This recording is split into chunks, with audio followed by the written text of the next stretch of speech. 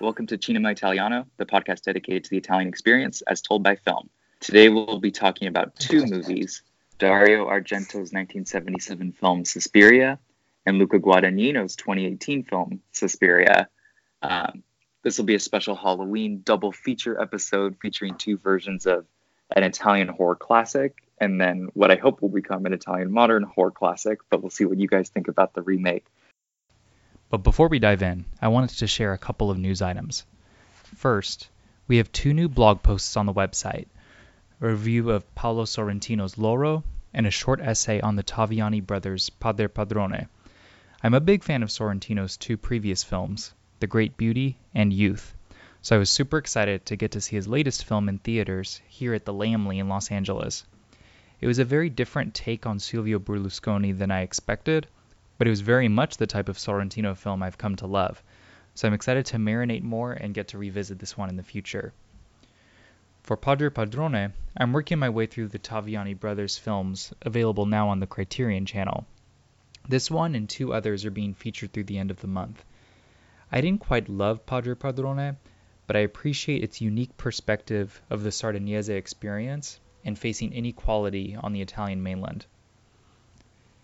In other news, the Istituto Luce Cinecittà and Academy Museum announced a partnership as part of a 5-year agreement with annual events celebrating Italian film to take place at the museum. This program will kick off with a celebration of Federico Fellini's centennial next year, which I'm hoping also coincides with the rumored box set coming from the Criterion Collection featuring Fellini's films. This is exciting not only since the Academy Museum has long been in development, but this may also be the first major international cinema partnership that the museum is undertaking. Everything we'd heard so far has been very focused on American film, so there's a lot of possibilities now that the world of international cinema will also be featured in the museum.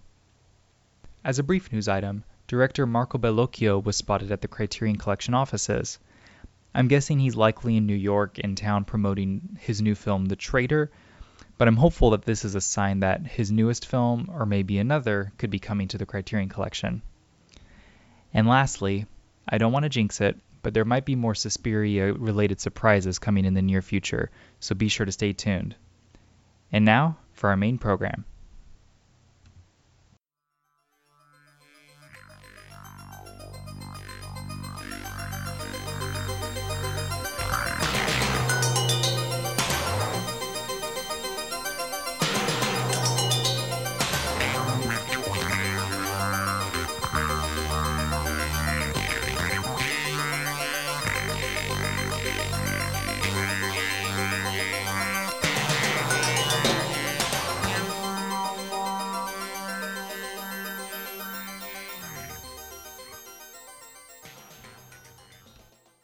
Excited to have two first-time guests this episode, Brad McDermott and Omar Negrete. Going in alphabetical order, Brad, if you'd like to introduce yourself. Sure. I am Brad McDermott. I'm from Toronto, Ontario, way up here in Canada, and I am a filmmaker and also a artist. And then Ciao, Omar. amici. My name is Omar Negrete. I'm in Orange County here in Southern California. I'm actually in the legal world, but I'm a huge fan of horror movies and pretty much any type of foreign movies. I'll be there.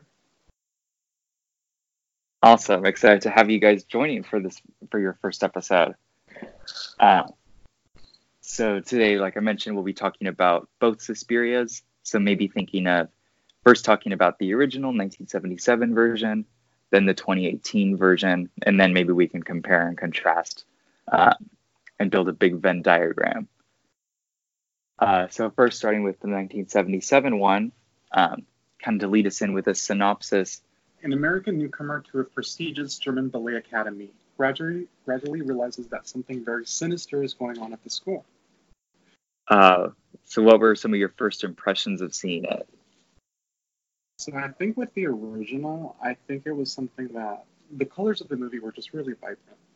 Just looking at kind of the color scheme of it, definitely gave it a look of, okay, we're not looking at a contemporary movie, but it's something that kind of gravitated towards more of whimsical, just knowing that each scene had a very distinct color. And it took away from the reality or the realism of it, but not in a bad way. Totally, yeah. It feels like you're reading watching a comic book come to life or something. Exactly. Brad, what did you think of it? How do you first see Suspiria? Has it been on your radar a long time? I first saw Suspiria when I was in college on just like a pretty crappy VHS tape. And I mean, it was visually beautiful, but I just kind of think the VHS itself really hurts that film because like the film is so red, and VHS never did like really bright, intense reds very well, so it never did it much of a service. And I think that this film works best as a visual phantasmagoria kind of thing and less as a plot. So it's really important when you're watching it that it looks as beautiful as possible.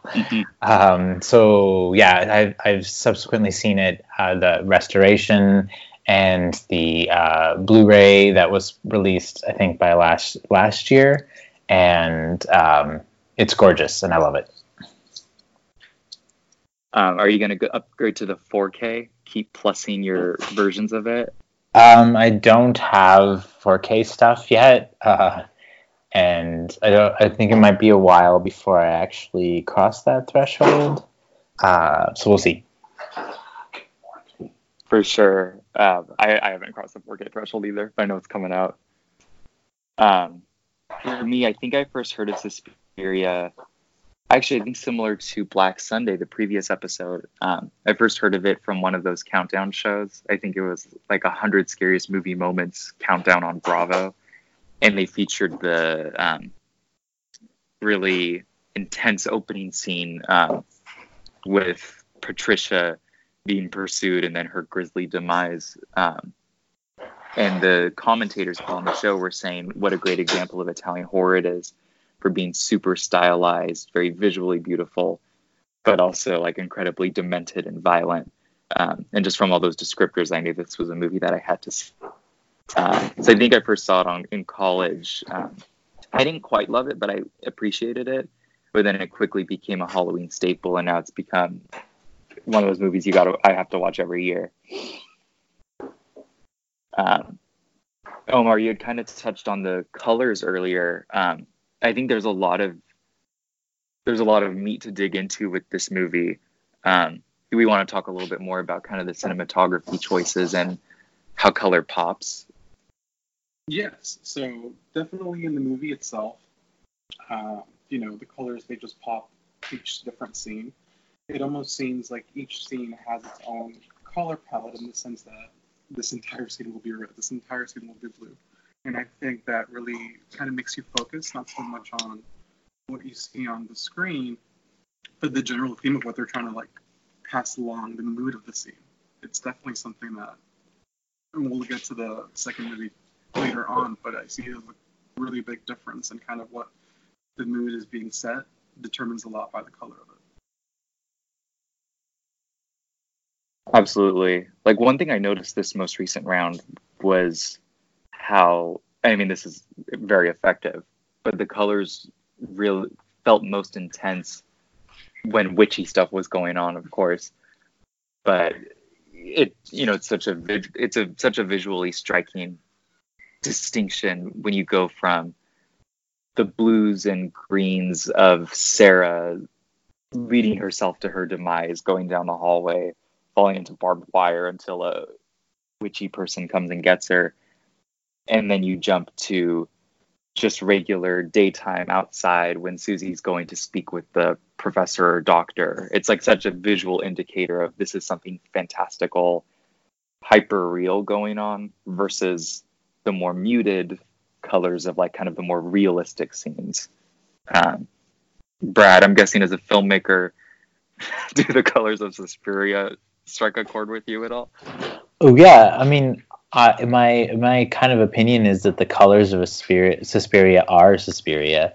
The way this film looks is sort of its biggest claim to, I guess, being a masterpiece, to being a great film.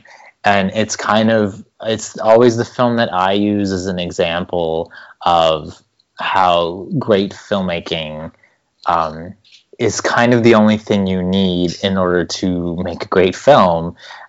You don't necessarily need a great script. You don't necessarily need the best performances. They can kind of become very much secondary. The colors of this film make it the experience that it is, and heightens it to a level that other films sort of strive to get to. If that makes sense. Oh, absolutely. Like, this feels like the kind of movie where every scene is so like expertly crafted. Like, nothing feels throwaway or just filler, because every scene is just detailed to the max. Like, one that stands out to me is when Susie is staying at Olga's apartment, and it's like a 2-minute scene of like Olga on the phone, Right. and they're just chit-chatting, but she's got this like Insane Dalmatian wallpaper. black Yeah. wallpaper. And she's all dolled up.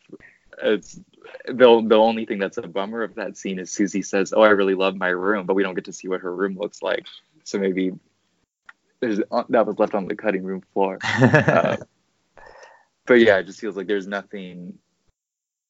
Yeah, like, script, story aside, like, just you could watch this movie on mute and be totally enthralled with what's going on visually. Yes, although I wouldn't recommend that, because part of the experience of this movie is Goblin's soundtrack. I know that we're probably skipping ahead there, but that is it is a visual and auditory sensation experience. It's not a film that you have to get invested in its nuanced characters or its nuanced plot.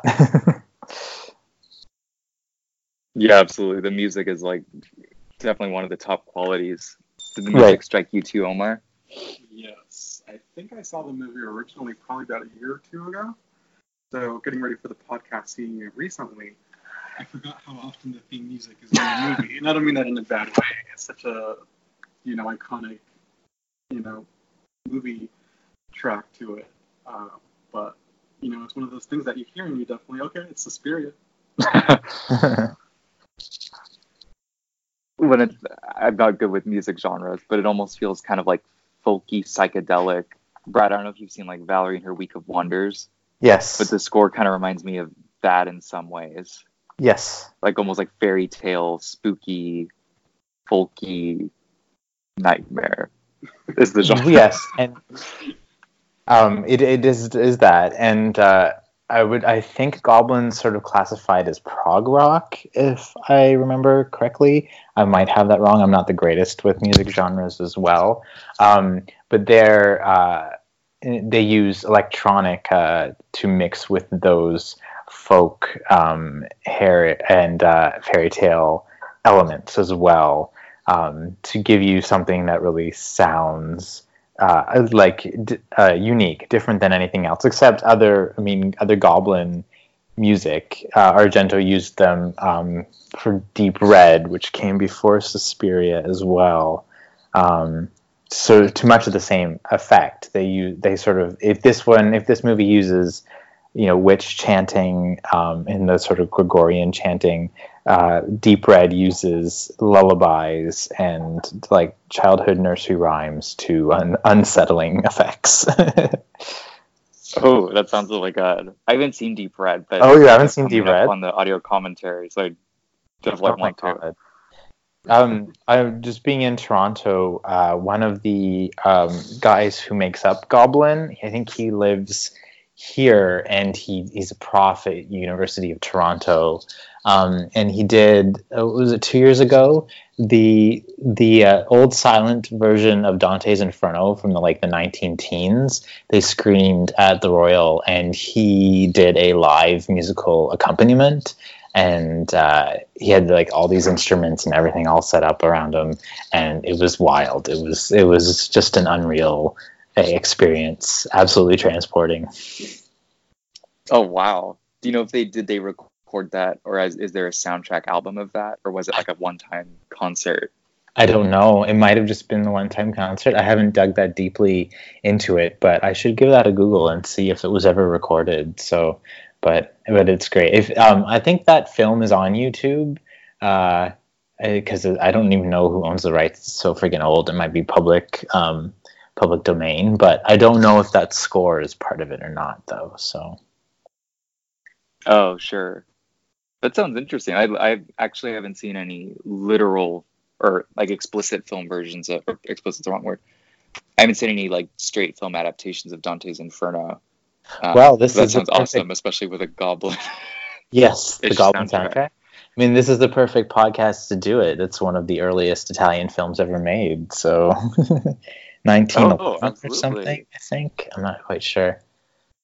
But it looks like, I mean, this is getting away from everything, but it looks like Gustave Doré's etchings come to life. That's sort of the style of the film. So, it's quite something to see. Oh, that sounds terrific. I'll have to Google that. Definitely.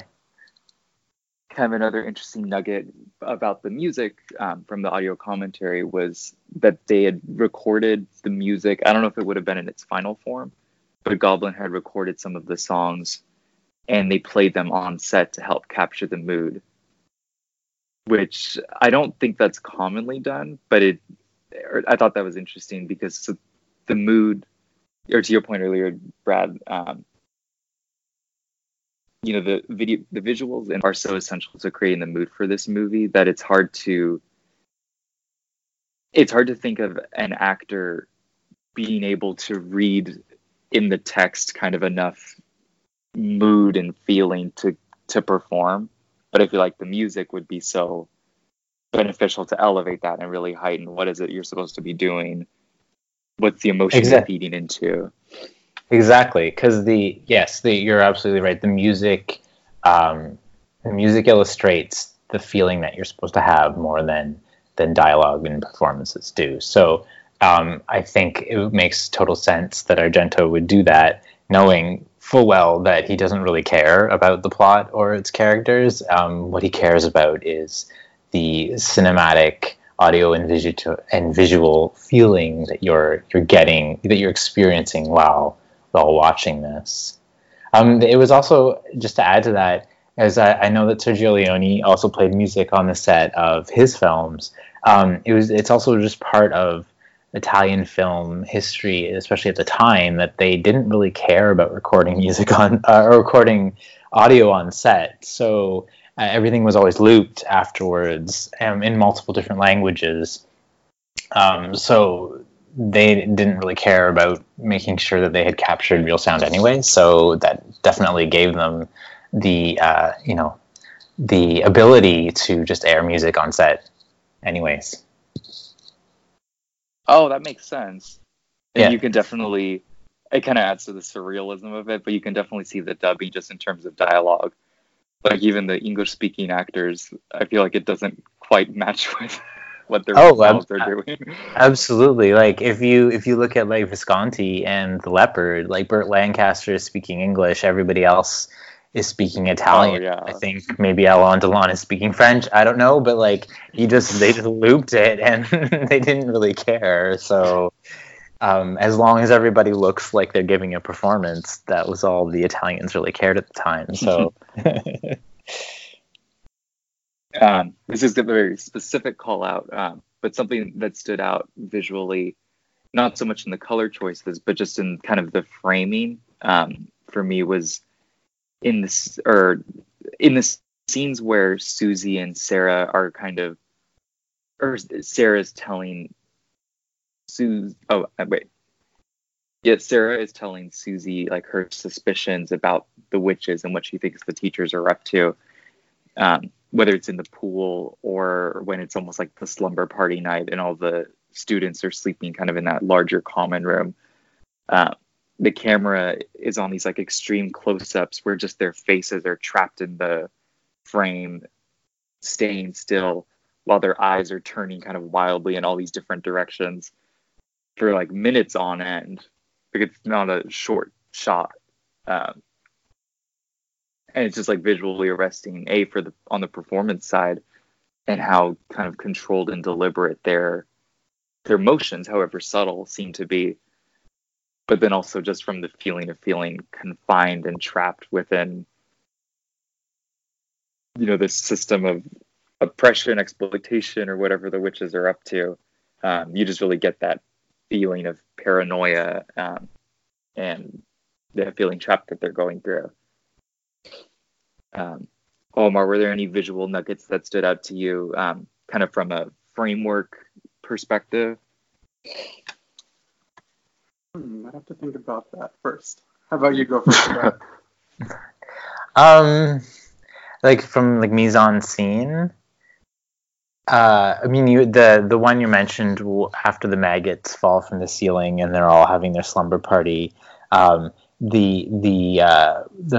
teachers are all behind them in that screen, right? It's all red, and all you can do is see the shadows of the teachers, and then the director, Helena Marcos, is sleeping right beside Susie and Sarah, and her like the shadow that she casts sort of like grows in that conversation as sort of like this menacing presence, and you can hear her like raspy breathing and everything over the soundtrack. So like Argento's really good at like suggesting just visually the power dynamics that are going on without having to make it super clear through cheesy dialogue or anything.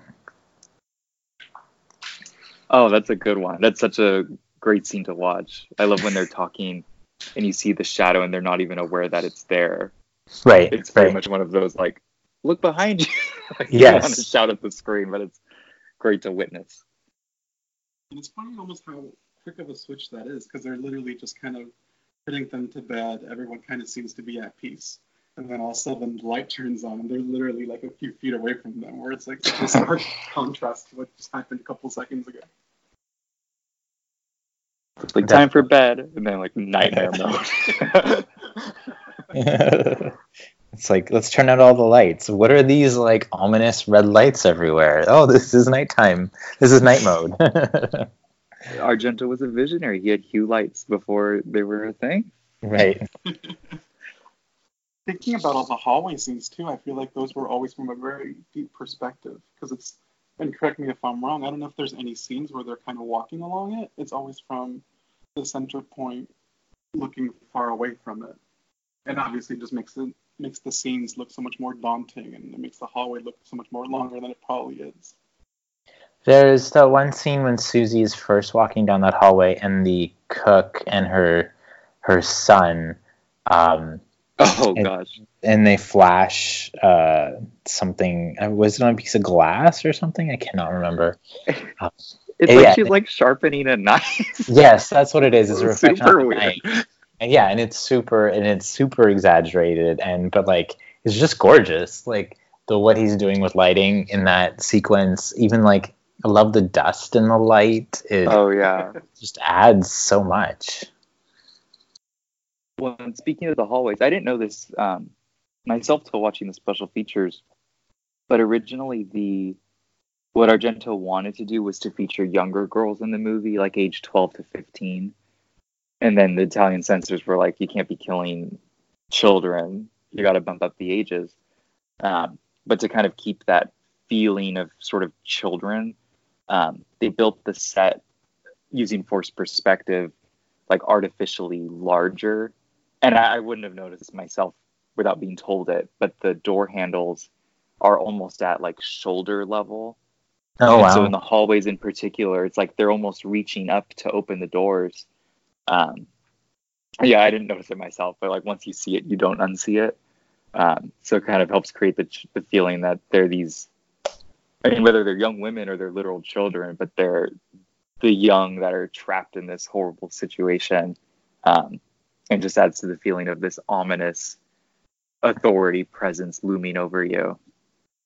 I miss the days of when films did that I mean, everything seems so CG now, and that story is similar to Ridley Scott using kids in Alien when they first land on the planet to make the planet and the spaceship look larger than it is.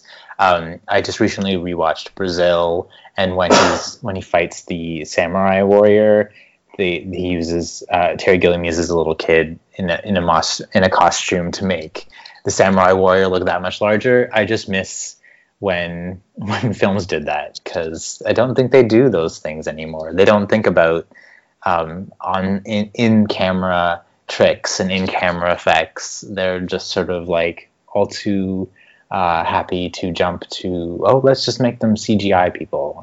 I don't know. It's so great. We'll just deal with it in post-production. Right. Yeah. Deal with it in post. Yeah.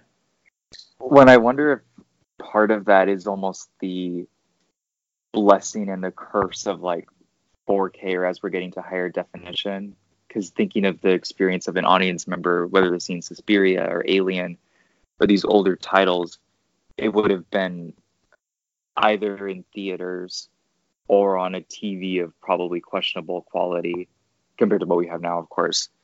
Whereas now all the picture quality is so crisp, or the industry standard of picture quality is so crystal clear. You have people watching things on their phones literally feet from their faces. And it's like maybe people aren't as kind of open, or aren't as willing to like open their imaginations or roll with what's taking place visually before them. And unfortunately people can take screenshots or pick things apart.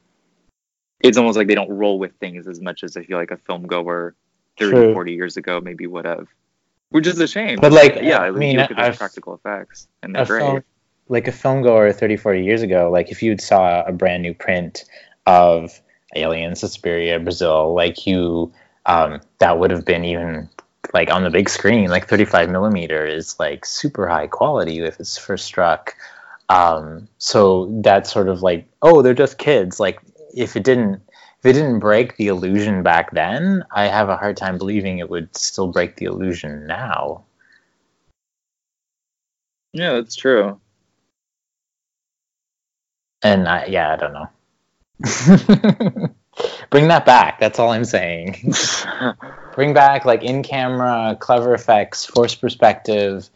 I think that the end of that was like Lord of the Rings, and then everyone else just went, and that was it. And because even the Hobbit movies, everything's all CGI'd, and yeah. And then kind of the last discussion topic I had, and feel free to add more if there's other stuff that comes up or that you want to go over. But one thing I kept thinking about, and this is sort of with Suspiria 2018 in the back of my mind, but thinking about what are the witches doing with the dance academy? Like I understand like they're their own coven of the teachers or the matrons of the academy, but why do they need to put up, or I guess number one, why do they need to put up a front at all? Number two, why is that front a dance academy? Number three, what are they doing with the students? Do the students even matter? It could be there aren't answers to these questions, but I kind of want to see if anyone had thoughts on what's the so what of all the dance stuff. I'll jump in. I don't think any of that matters. If that's such a crass answer to your question. The plot of this film doesn't matter, and in fact, it doesn't even make any logical sense. Especially when you come to the climax and you're looking sort of down that shaft as Susie is at the coven assembling, and it's just Madame Blanc, we have to get rid of the nosy American girl. And it just sort of like unfolds as like, why did you bring me a nosy American girl? Why didn't you offer earlier in the film? You clearly can kill anybody you want. Who are these people that are killing these girls? Why are they killing these girls? What are they learning?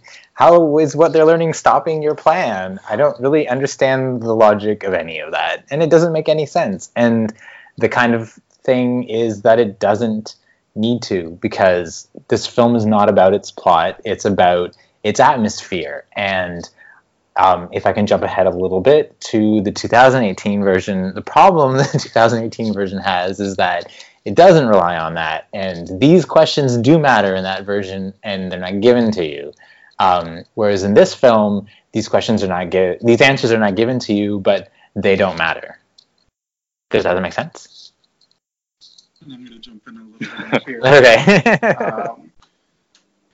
Like thinking of just general like witchcraft lore, whether it's from The Witch or even going back to something, or just kind of like traditional folklore. That's what witches do. It's like they'll eat young children or they'll sacrifice young children. So just having, potentially virginal youth around them at all times for whatever their purposes are, sacrifice, possession, or other witchy things, like that kind of fits into the mythology of witches and like kind of our presumptions about them and what they need to keep their life force going.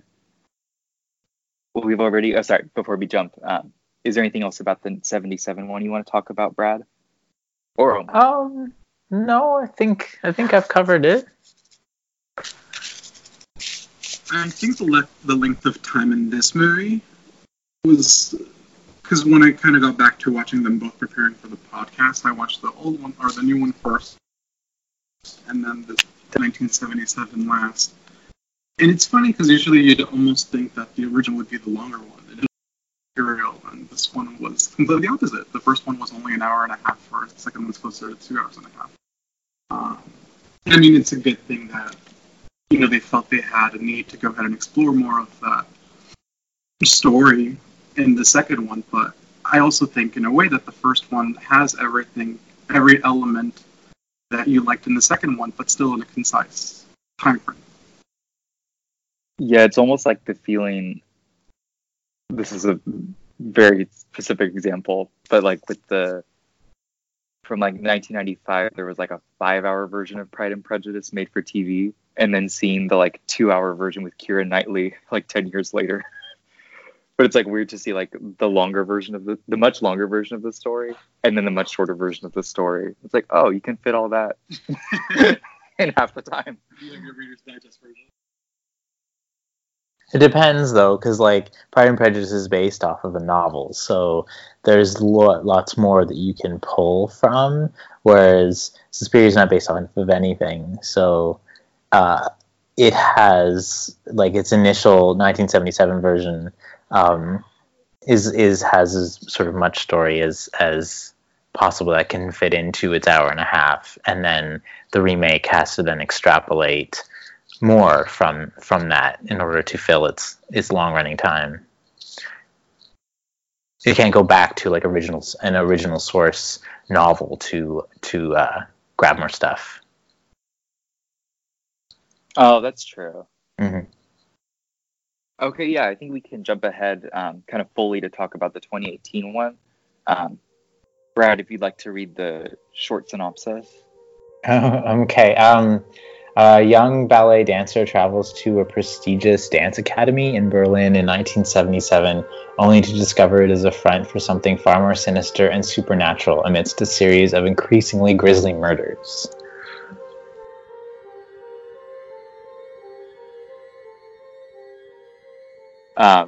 Brad, you mentioned problem earlier when you were talking about this one. It sounds like you might not like this one as much as the 77. No, I don't. I have a lot of admiration for Suspiria 2018. I think there's a lot of positive elements in it. I guess if I'll start positively, and I'll say that like it feels to me that Luca Guadagnino was sort of carving new territory as to what a horror film can be. Visually and even sort of storytelling wise, by folding all of these sort of references to its time period. I mean, if anything, I think the model he was basing this movie off was not even so much the original Suspiria as much as it was Zulewski's Possession, which has a kind of similar feel to it. But I will say I have a problem with this film because there's a lot going on in it, and there's a lot of it that needs to be explained that I think they think it's more clever not to explain, and I'm just sort of left hanging in the wind. So yeah, I mean, I'll go from there as I guess we delve into it, but yeah, go ahead. I don't know Possession. Could you talk a little bit about that film? Oh, sure. So Andrzej Zulewski was a Polish filmmaker, and he emigrated to France and then back and forth.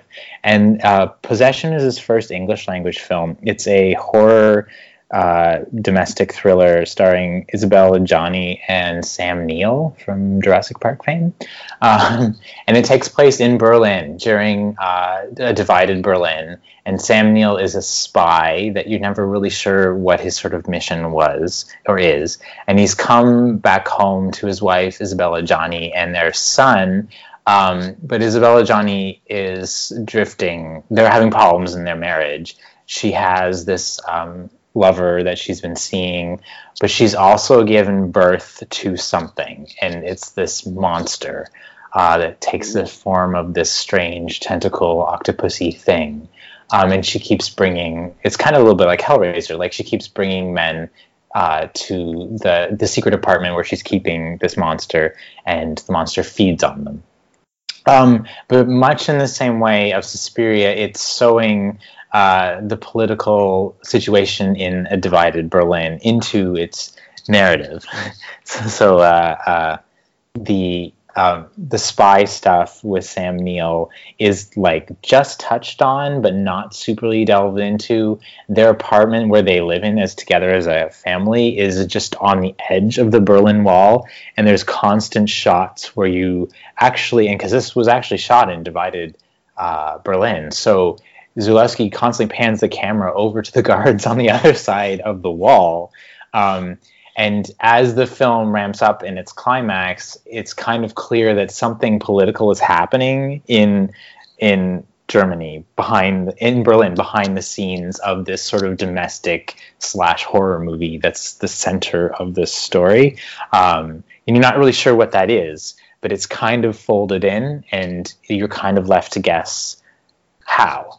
And I kind of feel that is a very similar path to what is being attempted here in the remake of Suspiria, where the Baader-Meinhof terrorists, the legacy of the Holocaust, the divided Berlin between the Russian territory and the Western occupied territories, they're attempting to fold those political issues into this film about a matriarchal, ancient, feminine institution that practices some sort of blood ritual.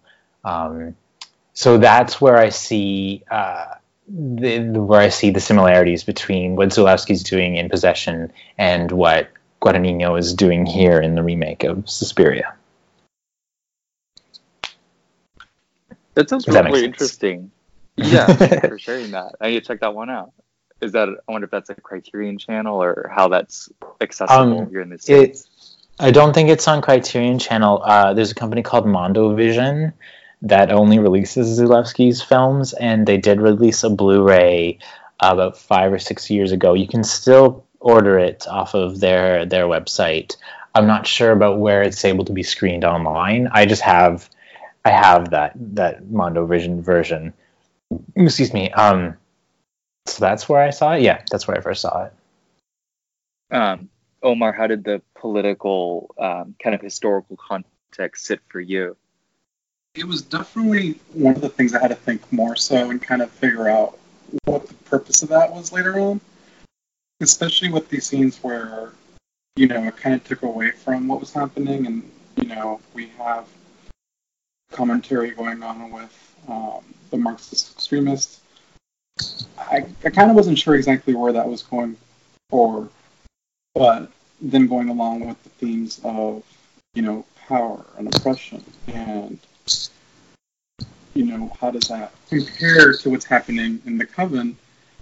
Looking back at it, I can kind of see what the objective of what that was, but at the same time, kind of like you were saying, Brad, was that necessary, or does that really connect to the story of it? Maybe that's kind of one of the weakest points that I think of the movie, but I still very much enjoy it. I guess for me, go ahead. No, I just would say, I mean, you go ahead, Steve. I'll rebuttal after you. I guess for me, and I'm not saying it's to like cop out, but I almost think of it like with some of David Lynch's films, or even like Pasolini's, where even if a connection isn't explicitly made, I feel kind of a subliminal or kind of emotional understanding of how it fits together, which I know might sound like goofy, but it's like, even if I can't fully grasp or articulate, what do the terror attacks have to do with these dancing witches? But it's like I'm totally with it and on board with it during the movie, and I don't know if that just speaks to Guadagnino as a director, or my willingness to just roll with it. But it clicked with me, even though I couldn't tell you why. I mean, I would say, like, the thing that I like about Lynch and why his ambiguity, I think, works, whereas it doesn't work here, is that his ambiguity is more ambiguous. It keeps it vague, and he keeps its storytelling, like something like Mulholland Drive, is intentionally cryptic, and it's fun to piece it together, but everybody has their own interpretation of what happens in that film by design. But the problem I find here with the Suspiria, and to speaking to your point about what do the Baader-Meinhof hijackings have to do with the blood ritual, the nature of this script and the way it's written indicates that they don't have anything to do with each other. The Baader-Meinhof conflict is resolved well before the film finishes its blood ritual, and it's never really established clearly what this whole ritual is to be, why it's being performed, why it's necessary, and therefore I don't really think that the film says it has anything to do with the Baader-Meinhof. If anything, I think the problem is that the film just wants to dip its toes into that political idea without ever, as sort of like a signpost as you go past it, right? It doesn't really, it just wants to wave at it. It doesn't really have anything to do with it. Does that make sense? Yeah, I guess with thinking of the time and the place, or like the historical context, where the connection I'm sort of picking up is the idea that the witches, or the academy was formed, I believe, during or right after the war, as kind of a means of, or what's explained to us at least, is that it's a means of kind of banding together and, oh gosh, what's the word? Like kind of ensuring their own agency and a sort of empowerment in the face of a time of oppression and wartime, essentially. It could be this is just the story that's told, or this is truly when this coven is forming, and that I sort of take the latter approach, because I feel like almost an underlying theme of the film is how power structures form and are collapsed or overthrown, and how quickly that can take place. So if the coven formed in, say, the 1930s or 1940s, and then by 1977 had formed this like oppressive, authoritative control over these new dancers coming in, they're this horrible authority figure that has only been around 30 or 40 years, and then someone new can come in and overthrow it. So I kind of feel like that's sort of the connection I see in terms of like regimes can come in in a relatively short time, but the power they control can be an extreme and very oppressive one, despite the short time. I don't know if I'm making sense. No, I mean I can see where you're grabbing that. But my question then, I mean, and this is the sort of the frustrations with the film is like you say that, but are you talking about the whole Mother Marcos versus Madame Blanc regime change? Are you talking about the Nazis and the connection to the Aryan Papers? Are you talking about that regime change? Are you talking about the Russian-occupied Berlin and the Western side and the Baader-Meinhof conflict and the Cold War? Are you talking about that regime change? I just kind of feel like the film needs to pick one. That's fair. I think the first time I saw it, I was really confused / frustrated whenever the psychiatrist character showed up, just because coming in with the familiarity of the original, it was like, oh, okay, yeah, there's going to be new characters, but I didn't understand why we were spending so much time with him. And then, things clicked, and now when I rewatch it, that's maybe one of my favorite storylines. But I understand how it can feel extraneous, or it kind of dilutes, or I could see someone reading it as diluting what's going on. Definitely. Yeah, it's creating a lot of loose ends that you're hoping will kind of tie up at the end, but it kind of just leaves it open-minded. I don't understand how it ties up. I don't understand. There's so many things I don't get. I don't understand. I understand they're voting because Mother Marcos has said she is the true Mother Suspiria, and I guess Madame Blanc doesn't believe her or something like that. That's really vague. So they're voting over which one should lead this coven. And then Susie is like, I'm the real Mother Marcos, or I'm the real Mother Suspiria, and Mother Marcos is a fraud. And so then in the climax, we kill off everybody who voted for Mother Marcos as having, under the belief that she is the true Mother Suspiria. But then I don't understand why this was a vote between Madame Blanc and Mother Marcos. And I also don't understand what does Mother Superior have to do with anything? Is that this like black figure that comes out of the curtains at the end and pops the head off of everybody who voted incorrectly? What is this? I like there's just sort of like a lot of the frustration I have. And if this ritual is just we need we're running out of time. If they had framed it like we're running out of time, the coven is Madame Marcos is dying. We need a new leader, and so we need to find the right person to possess this spirit because the clock is ticking. That would make more, and then that's how Susie comes into the plot. That would make more sense to me, but it's not treated as that, and so. What does this ritual have to do with the Baader-Meinhof conflict? What does it have to do with the legacy of the concentration camp of the Holocaust? Like, I don't really get that, because I was sort of under the, and I think that like if the script is written better, you could really posit that this blood ritual has to do with when male superiority oppresses, right? So the Nazis were all men. So the secret coven of female witches practiced this matriarchal blood ritual to end the reign of Nazism. Or here we are maybe that's when they did it last, and then here we are again, the height of the Cold War. Maybe they practiced this ritual again to create a united Germany. Right, and to dissolve the Cold War conflicts, something like that. But like the script it's so frustrating because you could align these things so much more clearly, and it would be so much more satisfying.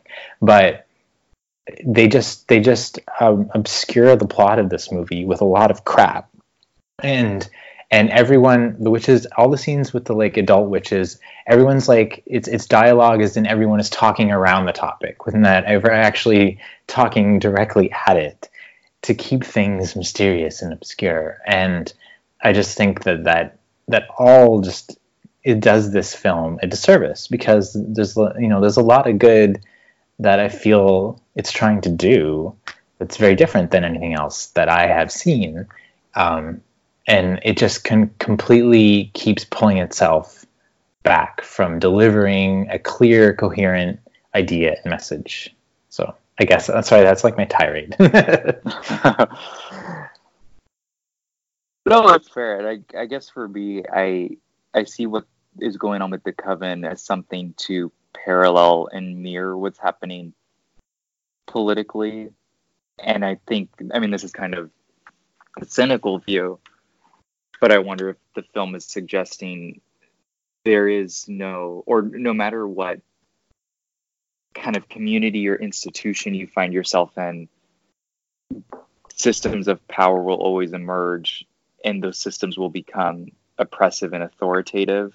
Like if the Coven / Dance Academy were formed as the Nazis were rising, I'm guessing it was meant to be a positive alternative to Nazism, but then look what happened, or look what became of it 30 years later. And even with the voting between Marcos and Blanc, it could be that's just a dummy election of sorts, where they're going through the motions, but in the back of their minds, maybe the Marcos supporters know, through brute force and witchcraft, they're still the ones in power, even though they're going through this election. And so I feel like it's meant to show that even through the creation of separate institutions or spaces, oppression will always emerge with a new face, kind of. So I guess that's how I see that fitting in with what's going on politically. I guess kind of in terms of the form of the film, like, are there any elements, whether it's, I think we talked about color a lot with the original, does like the color, music, or anything pop for you, Omar? Definitely the color. I don't want to say lacking, but just not as vibrant as the original. But I think in all the scenes, if I was to compare, if we have a picture of all the leaders of this coven versus the original, in the original, it's almost like it's setting you, they kind of speak in a way where you could see yourself being friends with them. They're like nice old ladies. Exactly. It's like you're having tea time with your grandma. Whereas this one's completely contrast. I would not want to be with any of these women together in a locked room. Who knows what they're going to do? But I mean, that's not a bad difference to have. And especially if we're talking about, we were talking about the quality of the film itself. I think had we gone with those really vibrant colors, it would take away from the realism that this one's trying to establish in a contemporary world, or, better image, and we can kind of relate to it more so. And I think that, I think it's a wise decision to shy away from the sort of phantasmagoria colors and visuals of the original, because it really it makes the remake distinctive, where it's like we are forging a new path. We are not just trying to copy the original. So it's, it visually resembles a lot like Possession, where it's those dreary Berlin neighborhoods, and also like I kept getting images of Fassbinder too. Like, even though Fassbinder shot around Munich, often it was still that post-war drabby neighborhoods, lots of browns, lots of like earthy colors. I like that this film is embracing its ugliness as a visual aesthetic. Oh, maybe ugly is the word I couldn't land on. When I watched it, especially, this is really weird, but like, especially the hairstyles, this movie like screams the 70s to me, but not in a way that yes, it's a period piece, or sort of, but it doesn't feel like it's on the nose. Like, in certain shots, it just straight up looks like a movie from the 70s, like thinking of Fassbinder, Some of the ladies looked like the prostitutes or the evil ladies in Salo. Like it just looked, I don't know, the hairstyle was just pitch perfect 70s to me. And yeah, maybe it's because it's kind of ugly. It's not a criticism, but like the perfect word that came up to mind was like dull. Like that's what I get in a lot of these shots and stuff. Yeah. But, I mean, I know that's the purpose that they're going for. Yep, I would say dull. Yep. Something else that kind of we had talked about the. How do you say it, Brad? Is it mise en scene? Mise en scene. Yep. Mise en scene. For the first one, but in the new one, an instance that stood out to me, and Omar and I were actually just talking about it before recording, but the scene where Madame Blanc and Susie are like eating chicken off the bone, talking with each other after her audition. I mean, it's just a great scene, period. But it's shot so extremely where the camera's like almost at their like knee level pointed up. Yeah. So you're seeing the shadows of their angle. face. Yeah. The shadows of their face are all extreme. Like they look like Easter Island statues, or just they look massive.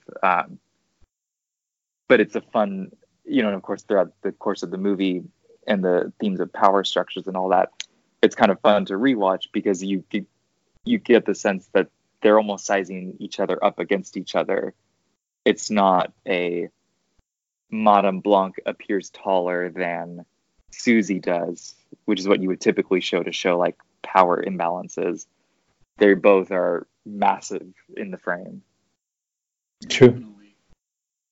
I think in this scene in particular, it almost seems like at this point in the movie, though, they kind of have reached a balance where I don't know if I would have said that in the earlier scenes. But that scene in particular just made me chuckle because it's such a long, unnerving scene of their glances going back and forth.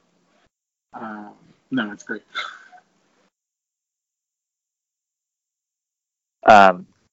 Were there other elements that stood out to you, Brad? What do you think of the music? I like the music. I'm not as critical about. I've heard a lot of people say whenever Tom York sings that is distracting. I didn't like even watching it again recently. I didn't really mind, especially when he sings during the climax. That bothered a lot of people, but I didn't really mind that too much because it was kind of part, especially since it's the end stretch of the climax that he actually sings, so it's not really at its sort of height, and it just sort of it just helps more with the sort of the fantasy kind of feeling as the bloody climax kind of winds itself down. But yeah, I know I liked Tom York's involvement in it. Something I thought that was interesting, comparing it to the original, is how, of course, Tom York comes from Radiohead, but several of these songs had, full lyrics compared to the original, where I think they would just say like "witch" every once in a while. Yeah. In particular, in the climax scene that you're talking about, the chorus is something like "come under my wings," which is interesting. Going back to the idea of like a power regime change. If Susie's in charge now, she's picking and choosing who lives and dies. And so like the lyrics are both chilling, but also kind of sweet if you read Susie as their savior, or sinister if you don't. But I thought it was kind of another nugget I stumbled upon this time. And it's funny because if you were to take that song out of the context of the movie, you would almost think, what a charming, pleasant song. And then, of course, you have, the spirit of death going around murdering everyone. Everyone's exploding into bloodbath. So it's a very good contrast of what's happening. Kind of another recurring thing, and I haven't fully baked this, so sort of want to talk it out with you guys. This round I noticed hands kept coming up, and I was trying to sort of piece together what is the common theme around hands as like a symbol or an image. I think maybe the most, or one of the more kind of thought-provoking things about hands is when Madame Blanc is training Susie on how to jump better. She's straight asking her, what do you want to be for this company? Do you want to be the head, the heart? And Susie insists, I want to be the hands. And thinking of other instances of hands throughout the film, this might have been a dream sequence, so it could be this didn't happen 100%, but Susie's hands are like burned with an iron as a child, is what the imagery seems to indicate. Miss Vendegast, one of the matrons, kind of puts her hands in a like Elsa let it go pose to open up like the mirror room to exit out as they're dragging out Olga's body. But just kind of like the sense of hands and motion seems to take place a lot. So I was wondering if that was a pattern you guys noticed or had any thoughts around what those connections might be. I only know, like, I know the scene where she says, what do you want to be in this company? And she wants to be the hands. But it's interesting that her hands were burned with an iron. I didn't put the two of those things together before. But no, that's an interesting connection. Yeah, I don't think I realized that either. Especially the first time seeing that movie. You kind of already think, oh, she's going to want to be the heart of it. She wants to be the brain of it. It's like there's so many other things that people would probably gravitate to, but the fact that she says the hands, what does that mean? I guess one thing I thought of, and kind of going back to the idea of a new regime change, but maybe thinking of hands as like a symbol of work or empowerment, kind of literally taking your own hand in your fate and building a new future or new like opportunity for yourself. I don't know if that's stringing things together, but hands are even on like the soundtrack cover. So just kind of from a thematic imagery perspective, they must be trying to tell us something with these hands. I don't know, man. I hope so.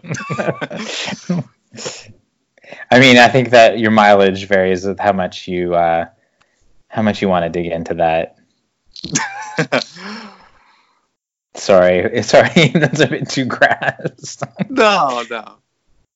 And I guess just kind of another thing, and this is more like plot mechanics. Oh, here we go. Everyone's gonna have a different idea. Although this should be its own episode. So what? I guess two parts. Susie, what do you think about her? And do you think she was always meant to be Mother Suspiria? Or Omar, why don't you start? I definitely think she was. And let me kind of explain my two train of thoughts with this.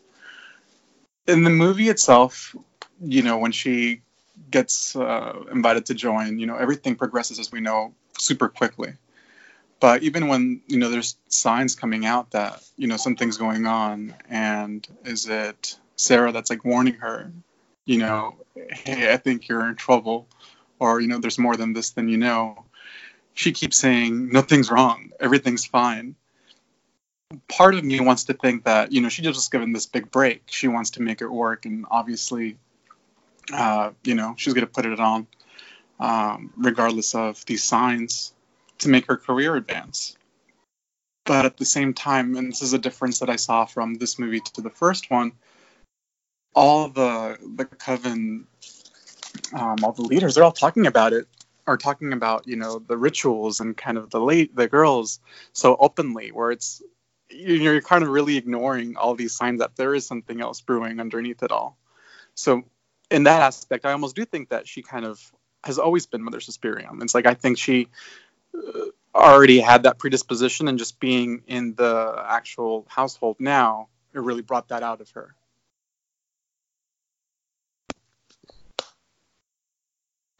Brad, what is your take? I mean, I think that the film is like strongly suggesting that she's always had this inside of her, especially like with her extremely religious Mennonite upbringing, and like especially near the end of the film when it flashbacks to her mother, and she says that Susie has been her greatest sin or whatever. The idea that there's always been something sort of lurking that's been evil in the heart of Susie, I think is there. I mean, the plot thing is like, as far as I know, Susie just went to Berlin because she was a big fan of Madame Bloch and wanted to be a dancer, and that was a rebel against her extreme religious upbringing. So how much Susie knew that it was a front for a coven of witches and that there's this whole three mothers thing, I don't know. I'll leave that as a plot hole. Sure, yeah, it's hard to... I think I definitely get the sense that there's something in her, whether she realizes the extent of it or not. You know, when you see the scene of her as a child drawing on a map from Ohio to Berlin, I'm guessing a lot of us didn't do that as a kid. Something was in her, pulling her to Germany. I think there's kind of there's a big gap in this film about 2/3 of the way through where it stops being about Susie, and you have the feeling that Susie's like kind of aware that something sinister is going on. But then after that hand scene with the jumping that you mentioned, the main character becomes Sarah, and Sarah's connection with the psychologist, and that's the only part of the story that you really get a plot as to what's happening. Because Sarah's the one who goes to the lower chambers. Sarah's the one who talks to the professor about Patricia, and the professor has been reading Patricia's journal and everything inside the journal about the three mothers and sort of backstory and all of that.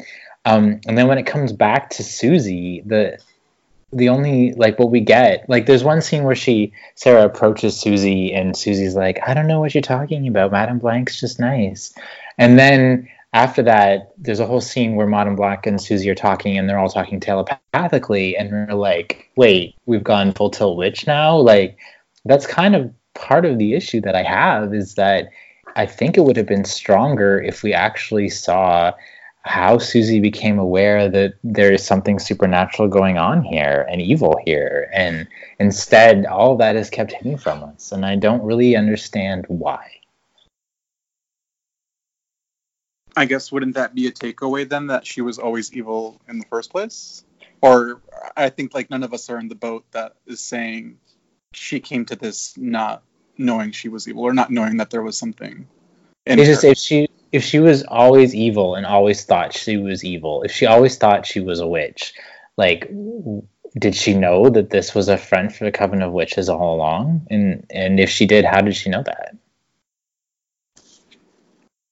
Maybe it could be she felt it as a child or a young adult when she saw the dance company perform Again, previously. I would go back to then this is something that should have been in there. Oh, well, going kind of to your point around the plot sort of pivots from Susie as the main character sort of to Sarah for an act or so. I guess I found that kind of exciting because it differed, or that was one of the bigger markers in how the film started to shift from the 1977 version. Because even though Sarah in the 77 one is, also paranoid but doing an investigation of her own, but Susie is clearly the one we're supposed to kind of rally behind, whereas in this one, Susie is off, and we get little cues of that throughout the film. But I think that's part of what makes it fun, is if you're going in familiar with the original, you're suddenly thrown off and kind of made uncomfortable, or kind of sort of unable to grapple with wait, what is actually happening? Maybe Susie's not good after all. Because to be honest, when the first time I watched it, I guess I figured she was spacey or a little funny, but I don't think I thought she was a witch until that climax hits. You're talking about the 77 version or the remake? Oh, sorry. Now I'm back on the remake. Okay. I mean, I think that part of the issue also is that In the 77 version, Sarah is treated as like a mentor character that dies, as the mentor characters are wont to do in a screenplay. And Sarah's death is what triggers Susie to finally take action and solve the mystery. In the remake, Sarah's, abduction, not really death, doesn't have an effect on Susie. And in fact, she's just sort of taken off as a plot. She's just removed as a plot device that further established what the hell was going on here. And Susie's behavior is independent of whether Sarah even existed or not. She's just more influenced by this behind the scenes stuff with Madame Blanc that we were not privy to. And I think that that's kind of that's part of the flaws, at least I see, not to keep sort of chipping away at this, I'm so sorry, but that kind of coherent logic in how a story should be told it's not clean. Whereas in the original, for all of its plot weaknesses and logical nonsense, at least that makes sense. Sarah dies to give Susie. She's now all alone. She has no friends. She must resolve this herself. That's a very typical standard plot device. A pattern. Sorry, not device. Well, I guess in this one, and this is sort of jumping into the next bullet I want to unpack, but I guess with the 2018 one, if Madame Blanc is more the mentor figure, her death, I think, is what directly precedes Susie kind of declaring, no, I am Mother Suspiriorum. So is I think that mentor figure in the current one is shifted to Madame Blanc. So that is the death. That's the catalyst for Susie's ultimate, like, kind of transformation, or at least declaration of who she is. I think I agree where maybe Sarah's more of plot mechanics and kind of explaining at the exposition. But I guess for me it works because I think it could subvert expectations for fans of the 77 one, where you kind of think there'll be this cause and effect between Sarah's death and Susie.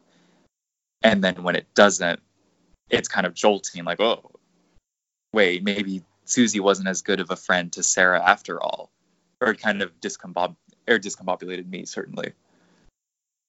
I mean, I would say that tracks better if Susie had a hand in Sarah's demise, but in the end, their relationship is left kind of muddled, where Sarah kind of disappears below the basement and then breaks her leg. It comes up for the end of that dance, and then is sort of hauled away again.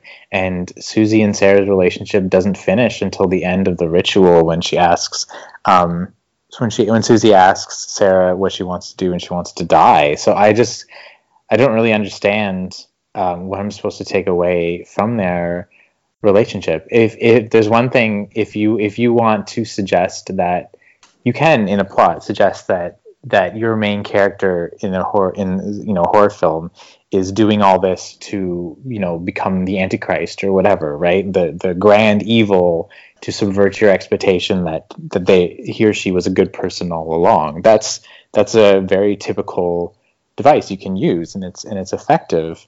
But to do that, you have to make these relationships with their mentor characters, like Sarah, like Madame Blanc, much more clear. And I don't think they do that here. Even the scene where Madame Blanc dies is so confusing to me. All of a sudden, she's saying, something's not right. Can you feel it? I'm like, what's not right? What are you talking about? Susie's already there. She's already come to the ritual, just waiting for her turn to sort of say, like, oh, I am Mother Suspiria all along, and Mother Marcos is a fraud. And I'm like, okay. And I'm like, who's Mother Marcos? We just meeting her now. So I don't know. There you go. Do you feel like the change in the story itself was more so just to make a difference between the first and the second, but not enough for it explained all the differences? Yes, and I mean, I guess yes and no. Like, I'm not, because I can't say that I could never say that the original answers all these questions clearly. Because the original doesn't care about them, and we don't care about them because it's so simple, right? Like, I mean, there are these huge plot holes as to why they're keeping Susie around if they're just doing is being annoyed by her. Like, what is and you could say that that's a flaw in that plot that the remake kind of answers. Oh, the reason why they invited her or whatever is because she's, they've had a sense that she has this potential. They're constantly referencing that like her dancing is just causing them all these supernatural shivers, right? She must be the one. So okay, that explains it. That explains it better, but the problem the sequel has is that uh, it's adding so much plot, but it's all a puzzle piece that's not solved. It's just a bunch of stuff that it hasn't even really clearly streamlined to make sense. Whereas the original is a little stuff, but it just gets sort of the bare bones of what you need to tell a story there, and that's it, and what it has instead is this, orgasmic audio and visual sense experience that elevates it beyond its stilted acting and beyond its plot holes. Whereas the sequel, just, it has great acting, it has, the length, it's so much script, and it's not all aligned, not all positioned properly, and it's trying to sew itself way too much into 1977 Berlin. So I don't know.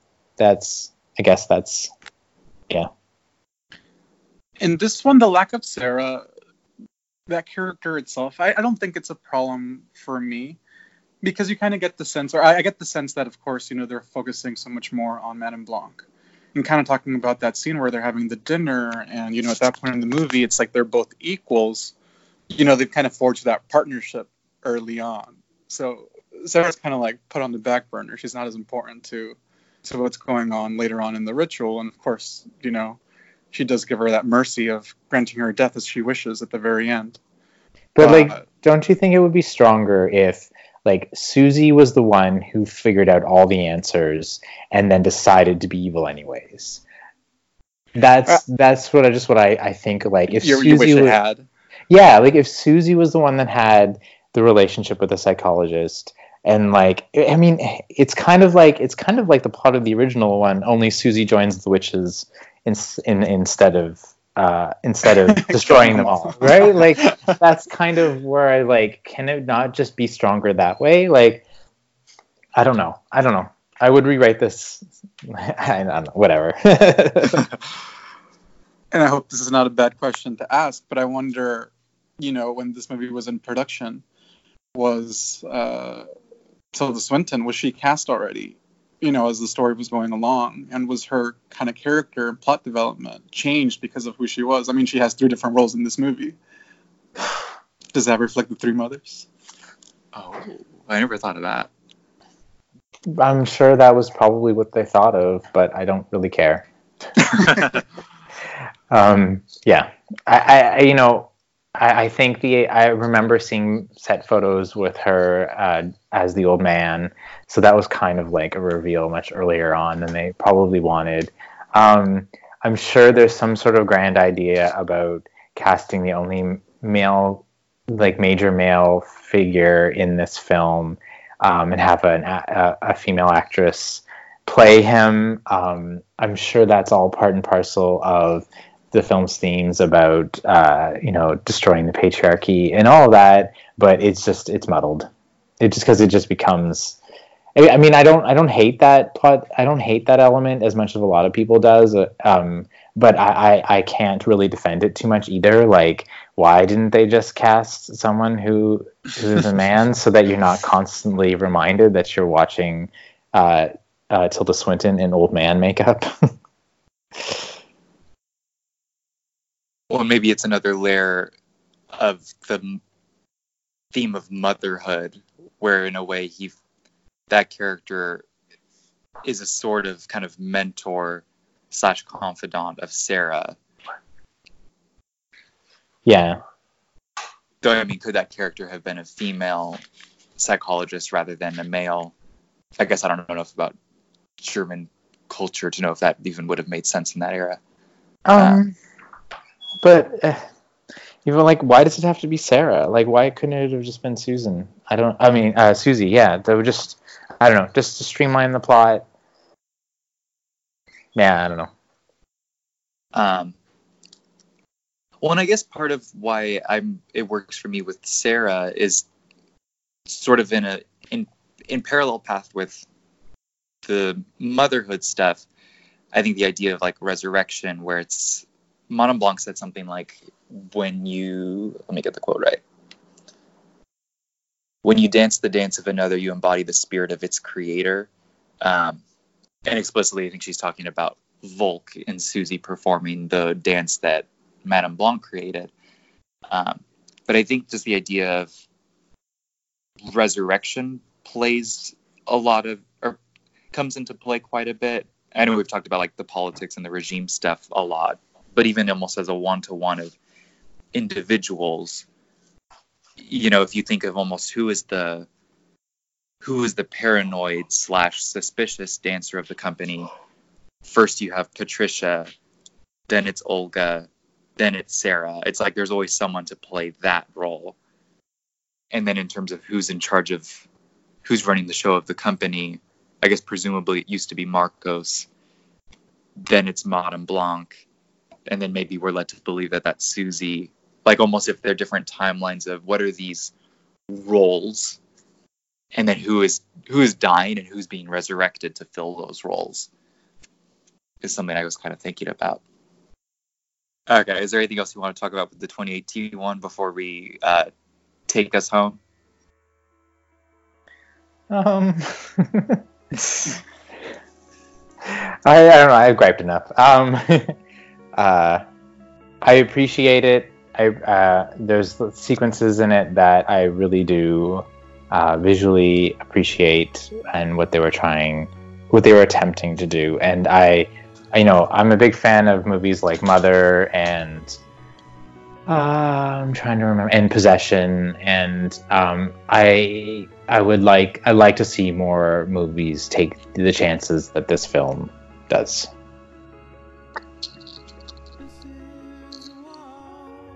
Absolutely. Omar, what do you think is your big takeaway or kind of thoughts after seeing this? I think in general this movie being that much longer wasn't it didn't take away from the story, and in a way I'm glad that it was resurrected, so to speak, for a new audience. There was a couple of things here and there that I think could have been a little outlined more. In particular, as far as my personal movie interests, I hate having huge open ends. It's funny you mentioned Mother Brat, because I feel like that movie just boils my blood a little bit. But that's for another conversation. But in this one, I think those loose ends to me didn't, make me detract from the story too much. And I think, it's not very common that I like the sequel just as much as I like the original. And I think this one did that for me. I think I'm a similar boat. Obviously I like both of these, where I wouldn't want to make an episode about them. But for me, the 2018 Suspiria is almost like my textbook definition of what I would want to see in a remake of a classic movie, and how everything about it feels so different. I love how for me, it really subverts your expectations. Just visually, they're total opposites. There's zero color in this one compared to the 77 one. But I like that, because then you're getting something so different that's not trying to recreate the feelings you get from the original. And even all the political, cultural stuff that's going on, even if I don't understand it 100% of the time, like you said, Brad, it's kind of taking risks and going in different directions. Right. And I admire it for that. And I guess for me, like a lot of times, like origin stories or those kinds of movies where they try to explain everything, a lot of times those don't work for me. But this one did, like, you know, and it might just be a matter of personal preference. For me, everything just clicked together really smoothly. Obviously, not everyone has that experience, but it just felt like the full package of everything coming together.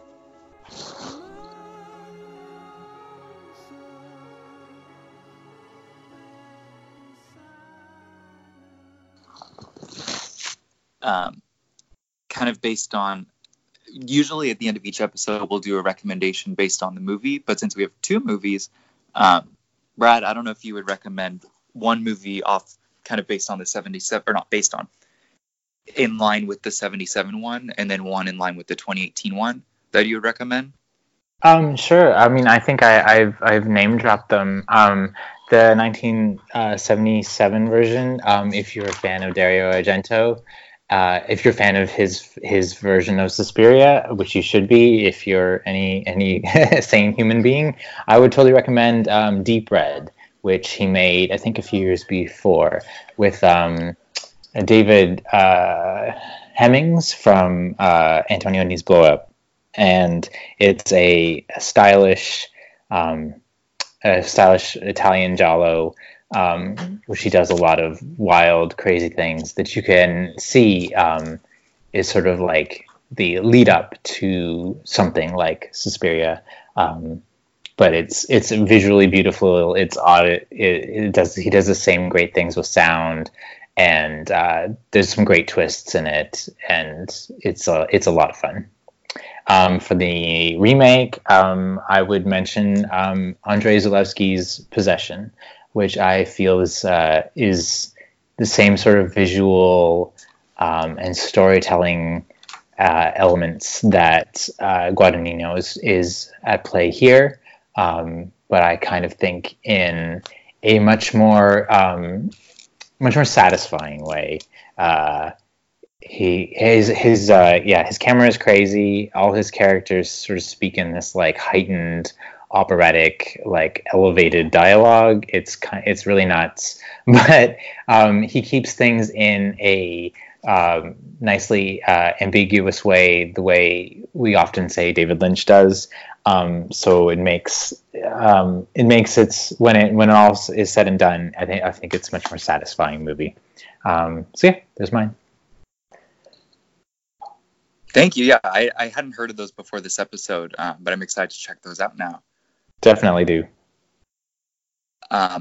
For me, this might not be the most obvious one, but for the original Suspiria, I think I would recommend Personal Shopper, which actually visually has a lot in common with the 2018 one, I think, in the drabness. But one of the elements of the 77 Suspiria that I think hits much stronger than in the 2018 one. Not that the 2018 one is trying to do this, but kind of the feeling of being a foreigner in a different country. I think especially in the first act or so, everything Susie goes through, from struggling to speak with the taxi cab driver to how kind of weird the other girls are, where they're like trying to sell her shoes and she's like, no, I'm good for the money. Olga's kind of weird, or everybody's weird to her. And it reminded me of Personal Shopper, which is a story where Kristen Stewart's character is in Paris, kind of waiting for a sign from her deceased brother. This isn't a spoiler because it's all in the back of the box. But, you know, as an American in Paris, a lot of it, you know, and she's there for one reason and one reason only. She doesn't really seem to have friends or a lot tying her to that place. So a lot of it feels like she's an outsider and a loner. And it's this kind of odd divide of being in one of the most beautiful cities in the world, and someone's there and they're alone and they're miserable. It was just kind of the themes of that I thought sort of echoed Suspiria in that regard. And then for the contemporary one, gosh, I thought I had a recommendation. Now I don't remember it. I might have to come back to that. Omar, what do you think you would recommend? Yeah, I'm like trying to think of something for the contemporary one, but I'm like not really getting something comparable to it. But definitely for the original, I get a lot of vibes, and this is a lot more, not necessarily story, but color scheme. The House film, 1977 horror film, Japanese horror movie, but a lot of the colors are just vibrant, and of course, the story and the images of that are just so whimsical. Where I feel like I kind of do get that same sense that I would get in the original for this one as well. Well, that's another one where I would guess the plot and the logic doesn't matter so much. Right. But it's a blast to watch. Definitely. I mean, maybe that's a good thing if we can't, or there's nothing like the 2018 one, to us at least. Brad, I know you have a reca. In a way, I think I had mentioned this to you before, Stephen. The thing that I like about this new one so much is that, new horror movies nowadays, and I mean, I'm talking more, of course, more mainstream movies, a lot of the deaths or a lot of the, the scenes, the spoilers or, the jump scares, they're just that. They're jump scares. They're so systematic. And I think the first death scene, or one of the first ones here, what we see in the second movie, where, she's auditioning, and then we have the brutal massacre going downstairs. That was such an impacting scene where, I really hadn't seen that in another movie. And maybe it's kind of something similar to why I can't think of something comparable. It was just such a huge, wow, this is original. It's not something that is being copied. It's not someone jumping out of the shadows all of a sudden. That's true. Yeah, I mean, that's part of what I feel that Guadagnino is sort of adding to that, carving new ideas of what modern, the elevated horror thing that we're in right now, right? Absolutely. It's a great time to be an art horror fan. Well, Brad and Omar, thank you guys again. This has been a really fun discussion. It makes me just excited to watch the movies again. Brad, since it's your first time as a guest, where can people find or follow you on social media or Letterboxd and all that? You can find me on Letterboxd. I'm Mr. Brad at Mr. Brad McD on Letterboxd, and you can find all of my reviews there. I try to do most of what I see, not necessarily everything I see, but when the spirit moves me, I tend to write reviews. So yeah, and you can find me on the Criterion Now Facebook group. I belong on there as well. I don't really do Twitter. I can't stand Twitter, so that's probably it. Well, thank you guys again. This has been a really fun discussion. And yeah, until next time, ciao amici. Thank you so much. Amici. Ciao.